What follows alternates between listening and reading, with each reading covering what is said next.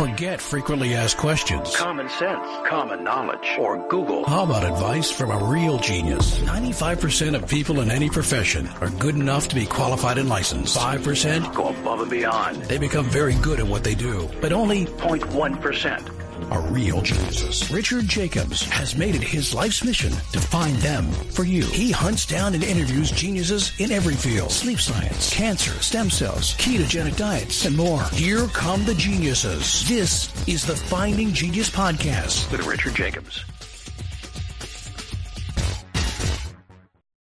Hello, this is Richard Jacobs with the Finding Genius Podcast, now part of the Finding Genius Foundation.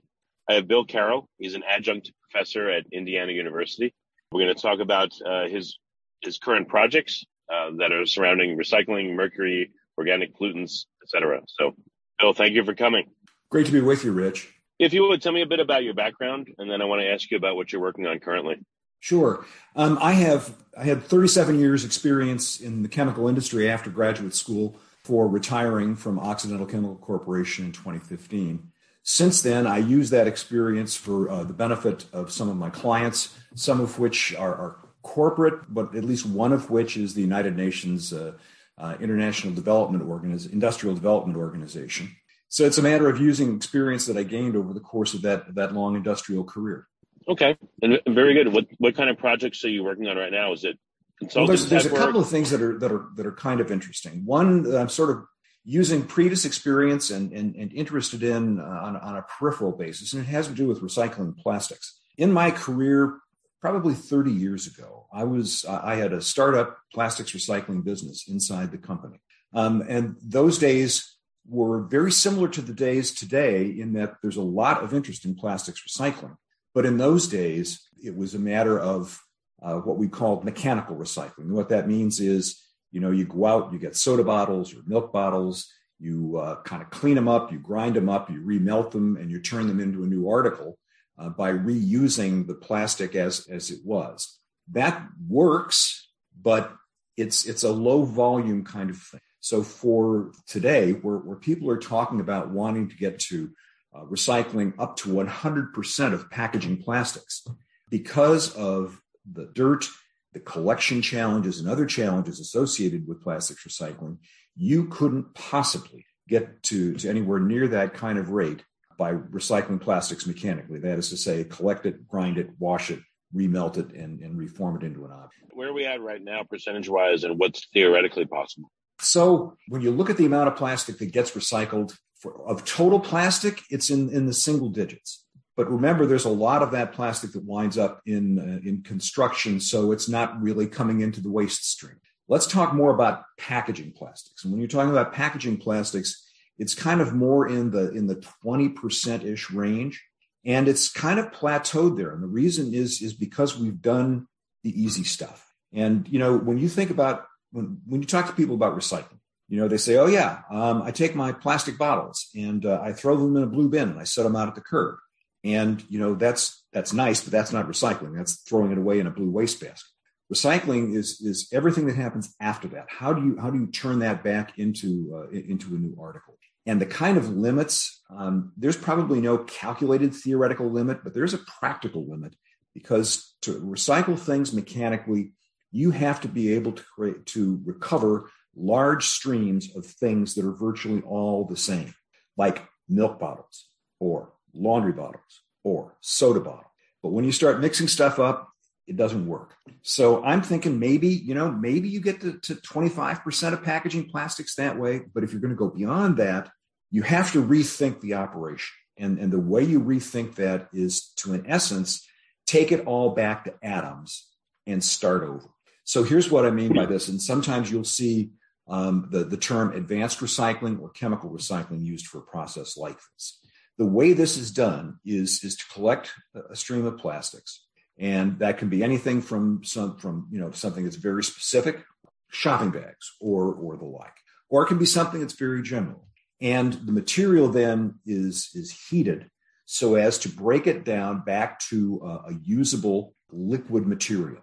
That liquid material in many cases is kind of like diesel fuel or naphtha or something that almost looks like gasoline, but it's not gasoline. because that liquid material can be put back into the process that makes the materials from which the plastics were made in the first place. So in essence, what you're doing is you're taking a solid, you're turning it into a usable raw material liquid and running it back through the process to make new plastic, not just ground up, cleaned up, remanufactured old plastic.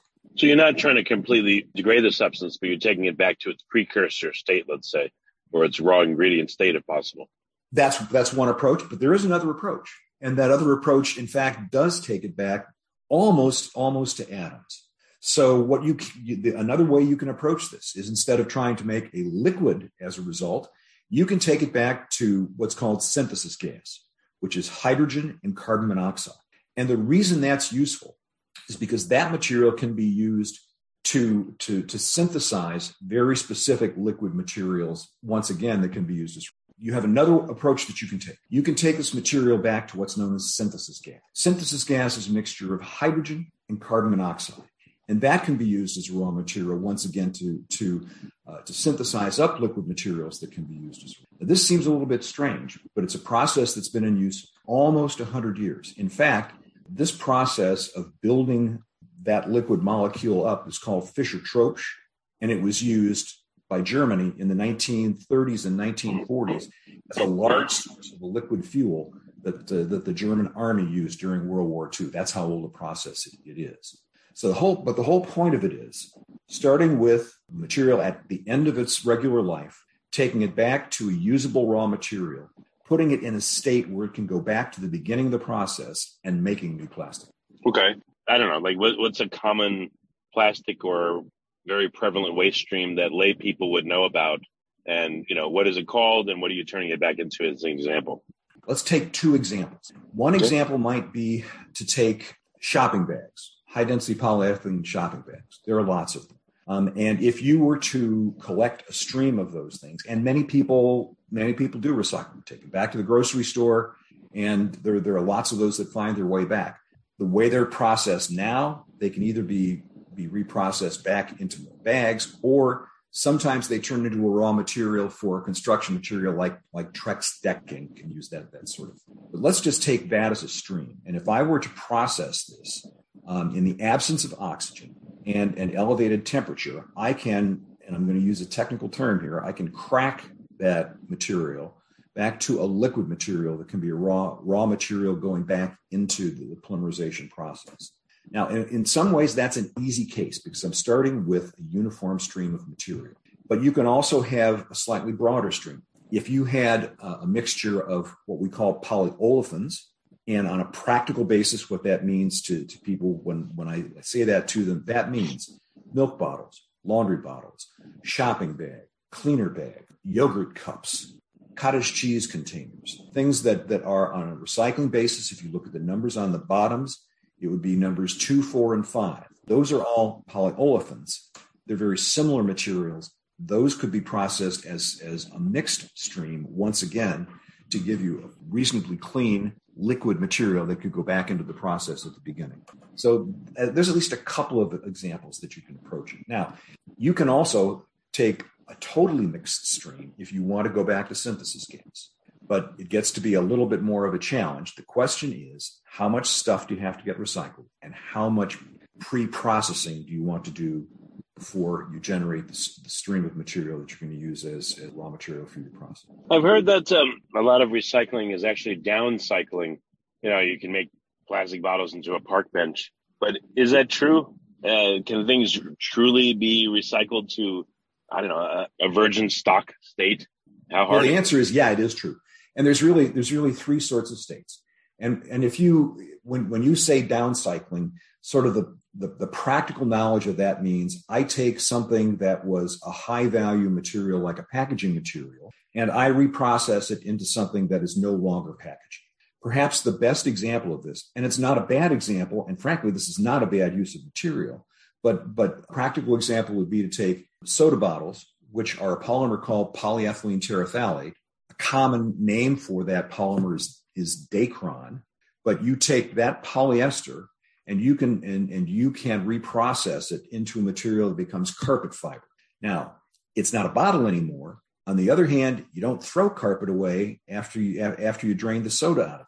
So while you may call that downcycling, it simply means that it's going from a packaging application into a more permanent app. Now, there's a lot of plastics recycling today that's going from product back to that given product. And you'll see even a number of the soft drink manufacturers today advertising that 100% of their bottles are recycled from other bottles. And that's doable. You collect the material, you clean it, you put it in good shape.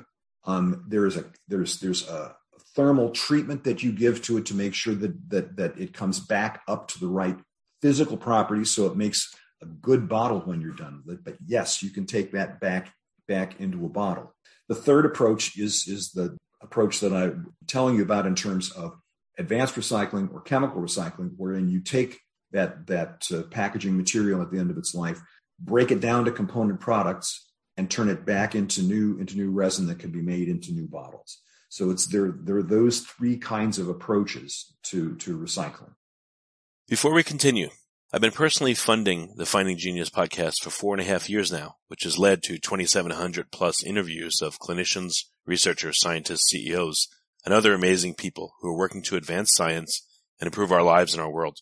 Even though this podcast gets 100,000 plus downloads a month, we need your help to reach hundreds of thousands more worldwide. Please visit findinggeniuspodcast.com and click on Support Us. We have 3 levels of membership from $10 to $49 a month, including perks such as the ability to see ahead in our interview calendar and ask questions of upcoming guests, transcripts of podcasts you're interested in, the ability to request specific topics or guests, and more. Visit findinggeniuspodcast.com and click Support Us today. Now back to the show. As a layperson, single digits of recycling percentage seems like really low to me. Why can't it be 25%? Is that totally unreasonable? Are we really far away from that? And are things being recycled in the way you're talking about, or are they just being recycled into, like, again, park benches and like low value type stuff? So you got 2 questions there. Let me take the first question. Why can't it be 25%? And the answer is it can be, but it depends on how much work you want to put into doing that. So we make all different kinds of plastics. And remember, not all plastics are things that you see in terms of packaging. Remember, there's an awful lot of, for example, polyvinyl chloride, PVC pipe that goes into the ground.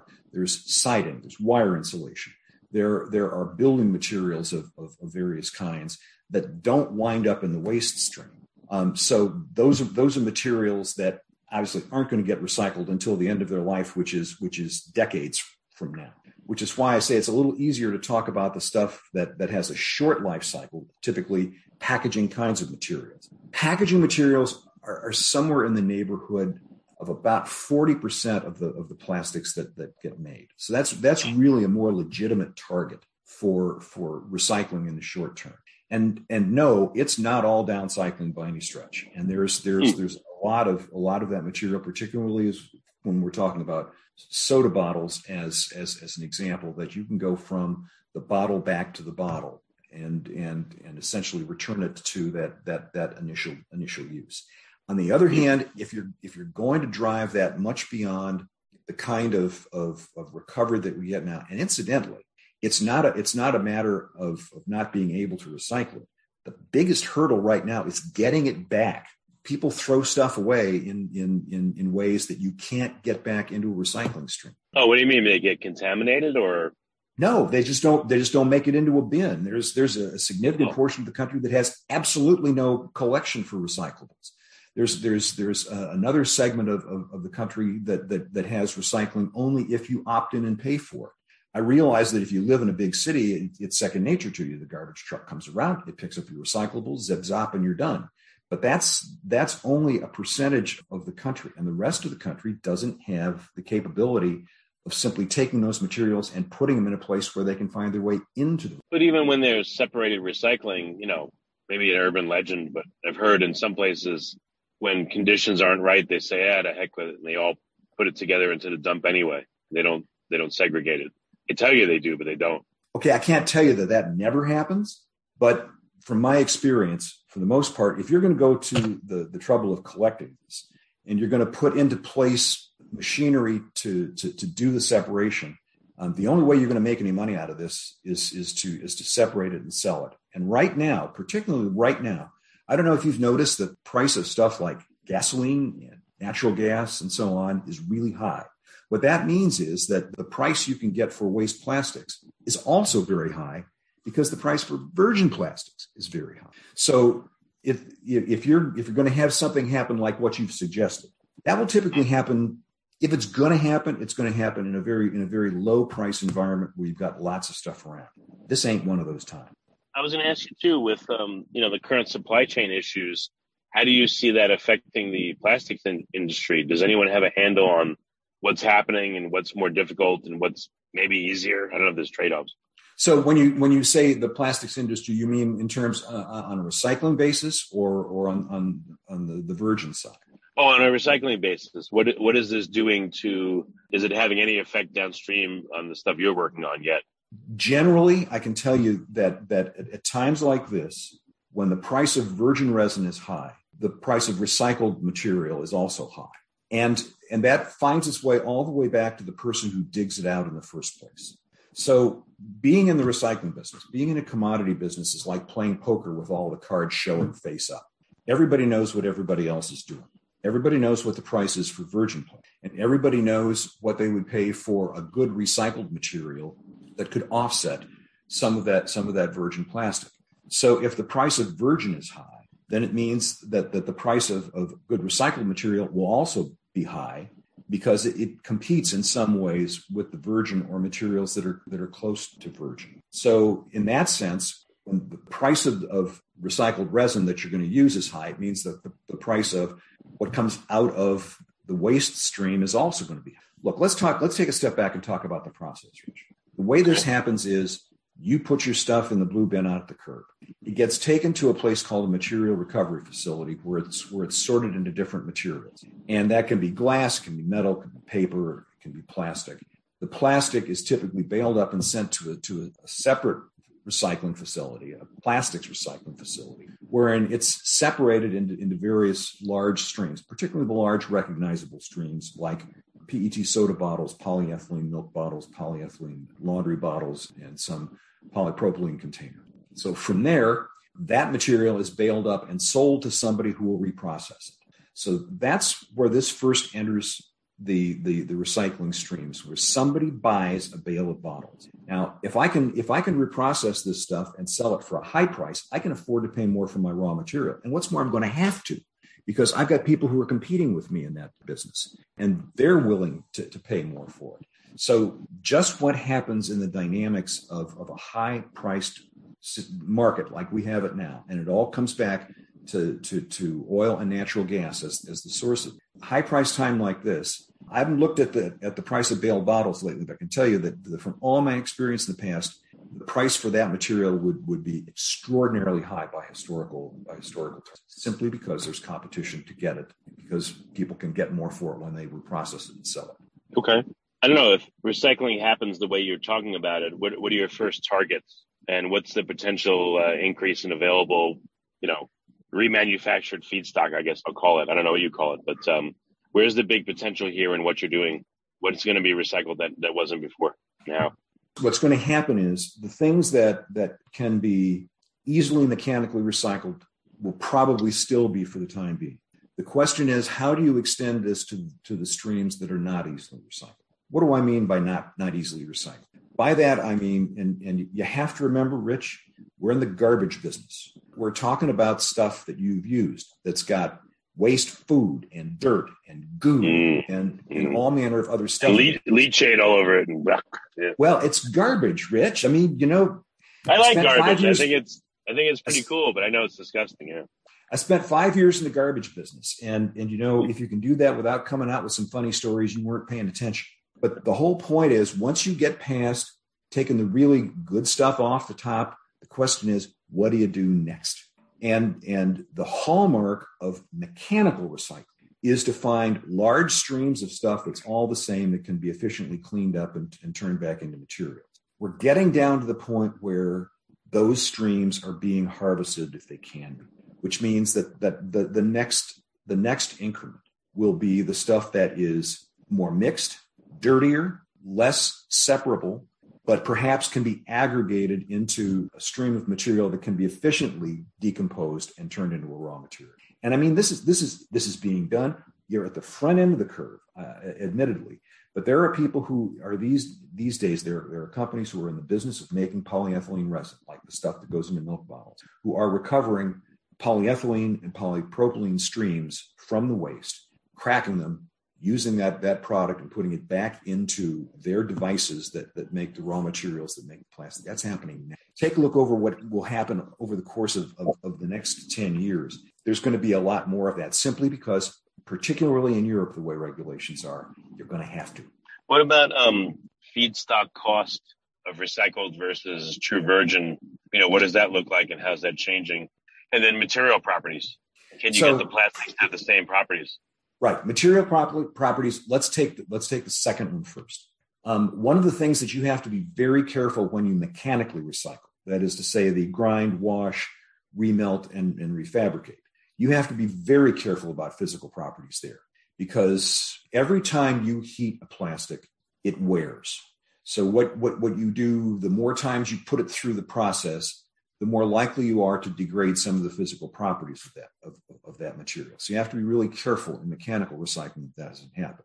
On the other hand, in the advanced recycling or the chemical recycling, you're making new virgin at the end of the process. So there's no difference in physical properties of the material at the end of that process. Now, you asked about the difference in costs between. It's a fair amount of it is going to matter in terms of scale.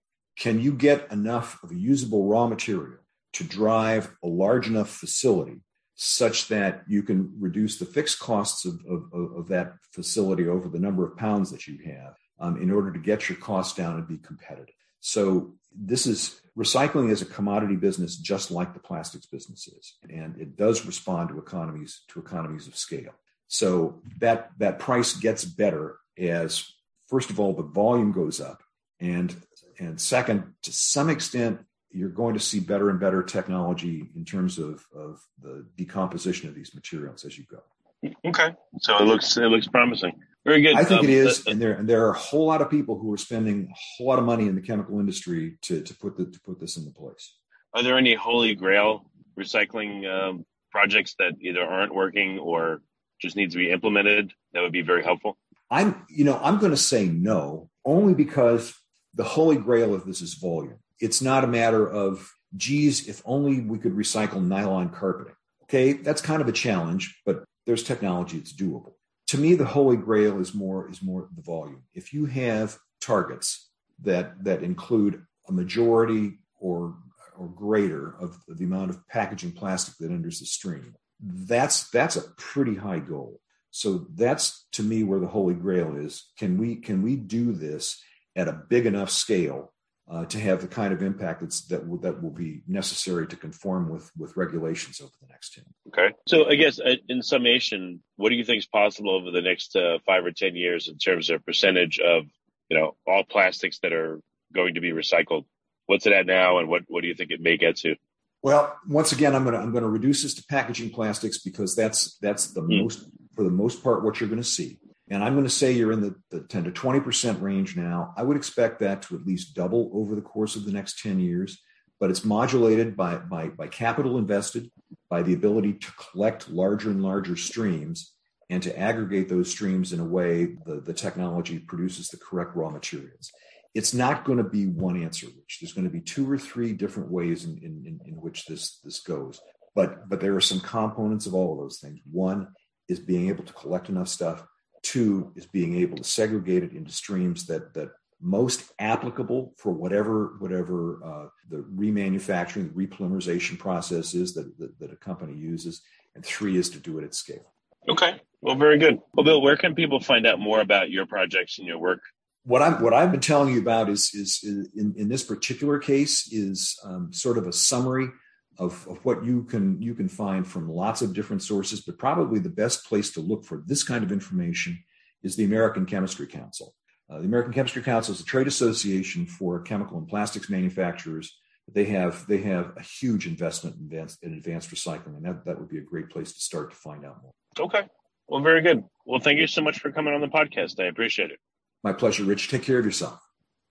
If you like this podcast, please click the link in the description to subscribe and review us on iTunes. You've been listening to the Finding Genius podcast with Richard Jacobs. If you like what you hear, be sure to review and subscribe to the Finding Genius podcast on iTunes or wherever you listen to podcasts. And want to be smarter than everybody else? Become a premium member at findinggeniuspodcast.com. This podcast is for information only. No advice of any kind is being given. Any action you take or don't take as a result of listening is your sole responsibility. Consult professionals when advice is needed.